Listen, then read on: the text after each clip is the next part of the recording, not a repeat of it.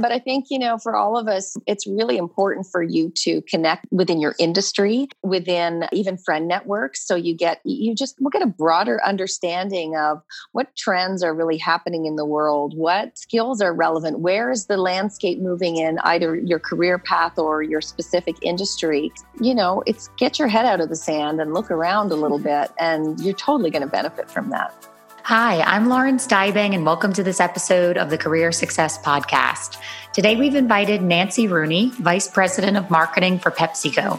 She's an MBA graduate with over 20 years of experience working on global brands such as Pepsi, Quaker, Cadbury, Reebok, and Coca-Cola.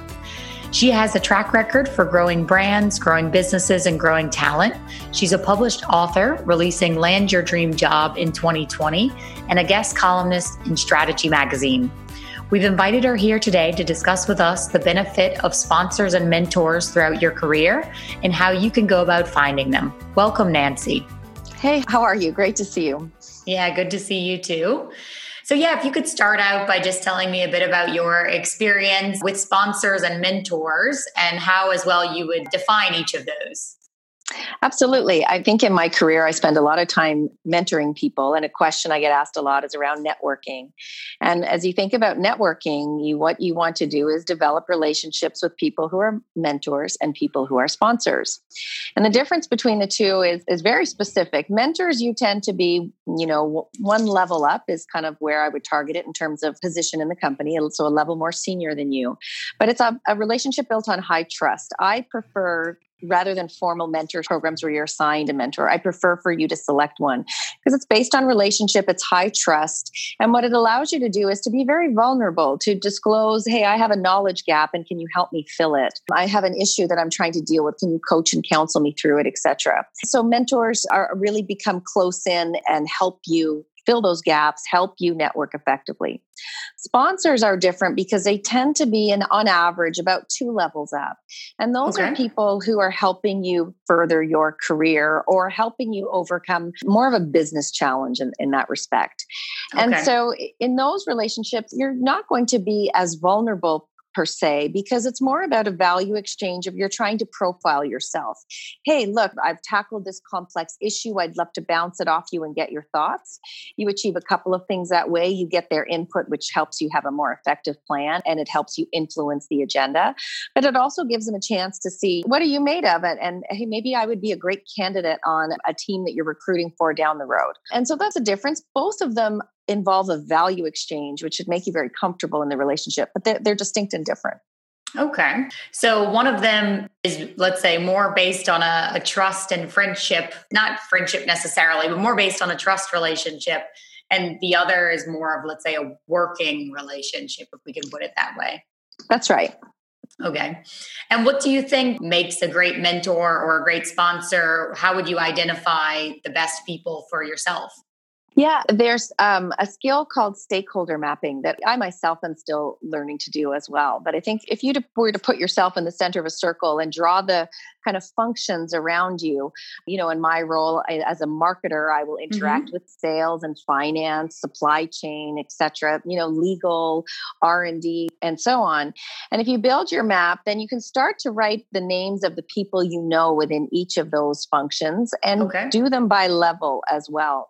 And what you'll quickly realize is you may realize within your stakeholder map that you've got some blind spots of, hey, I'm not really wiring well with field sales or so on, that I have a group of stakeholders that I want to use for a knowledge base. Once you start building your stakeholder map, mentors, I think, then naturally emerge because mentors can help you, if let's pretend I ran a business, I was having major supply chain issues, I might seek out a mentor within that area to help me with my knowledge base, to help me overcome those barriers and to make me a more effective leader. And so that's one way you can kind of start to identify who are the right people. Sponsors are a little bit different because they're more connected to what's the job I want to do next.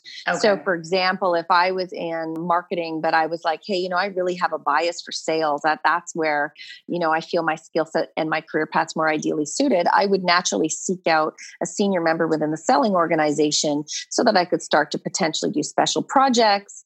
I could, start to get feedback from them of, hey, what skills are you looking for and how do I position myself for roles when they come up? Okay, no, I think that makes sense.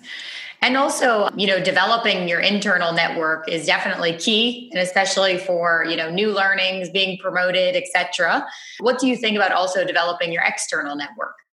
Absolutely key. And, Lauren, you and I have extended our network as a way to kind of meet people and help each other and share ideas. And so I think, it keep you relevant and sharp to learn from other industries, learn from other people. So I think it's essential. I think what you find is when you have really effective mentors, you tend to manage them over your career. And as you change jobs, they naturally become external mentors. But I think, for all of us, it's really important for you to connect within your industry, within even friend networks, get a broader understanding of what trends are really happening in the world, what skills are relevant, where is the landscape moving in either your career path or your specific industry, that will just, it's get your head out of the sand and look around a little bit, and you're totally going to benefit from that. Sure. And have there ever been instances, because you've been many years in PepsiCo, where you specifically tried to develop a certain skill by using an external network, or how do you usually go about benefiting from that external network? Yeah, I developed a couple of relationships. I met a woman who ran a PR firm, and I just thought she was exceptional. And I really nurtured that relationship. I loved her business model. She was an entrepreneur, very agile in terms of the style of how she was running her business. And I just wanted to connect with her because I just thought she was super interesting. And that turned into a couple of things for me. I ended up attending some of her team meetings to talk about what I knew as a brand marketer and how I could help them have perspective within their business. We did book exchanges of like, hey, have you read this? This, it's a working woman. This is something great that you should read. And, it opened up the door for me, even on platforms like LinkedIn, of, starting to get some confidence to write some articles and share a point of view and start a more meaningful dialogue within a broader network, which LinkedIn can ideally provide. I think it's a great experience, and I highly encourage it. And just before closing, are there any, last tips and tricks that you would suggest to, let's say, younger individuals that are really looking to find mentors and sponsors in their career? Yeah, it feels like it's hard to get started, but you already know people. They could be, if you're young, they could be your parents' friends who work in an industry that you think is interesting. It could be someone on LinkedIn that you follow, and maybe they don't have time to connect with you personally, but you like to listen to their podcasts or read their articles. And, you'll start to, the more you put yourself out there, you'll start to meet people. And I think people often feel like it's highly uncomfortable. Like, I don't like to book coffees and talk about myself. I can't wait till we can book live coffees again, just for the record. But, people feel uncomfortable. Put the lens on it as a value exchange, because I know myself, particularly connecting with young people, it keeps me relevant and current.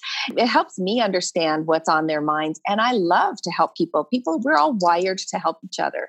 So, for those just starting out, don't feel like it's a misuse of time. It's part of our job is to help people. So lean in and know that you've got a lot to bring to the table too. Well, thank you, Nancy. Thank you for sharing. Thanks, Lauren. And hey, I'm delighted to be part of your network. You reach out to me anytime. Thanks. I appreciate it.